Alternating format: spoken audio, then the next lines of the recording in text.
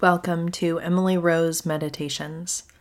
I'm your host, Emily, and today we'll sit with chapter 17 of The Cloud of Unknowing.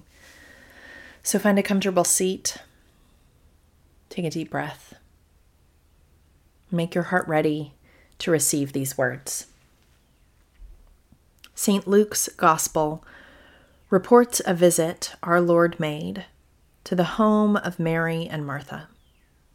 While Martha busily prepared food for him, her sister sat at his feet.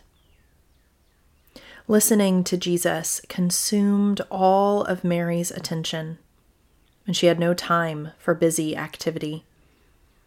Martha's active work was good and holy, representing the first stage of the active life. Mary experienced the second stage of the active life, and the first of the contemplative life.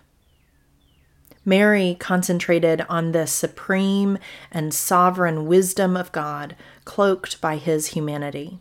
Nothing disturbed her.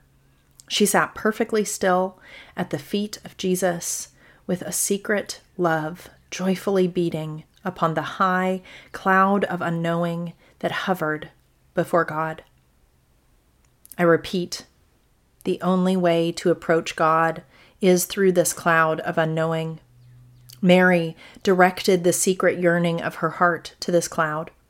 She experienced the best and holiest part of contemplation. She would not be distracted, even when Martha complained to Jesus about her inactivity.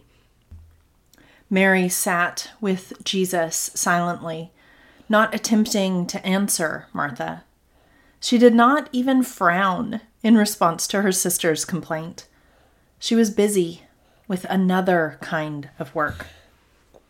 Friend, the New Testament relates this story for our benefit. Mary and Martha represent Christian contemplation and Christian activity. Mary exemplifies all contemplative personalities in every generation. Thank you for joining me today. The peace of Christ be with you.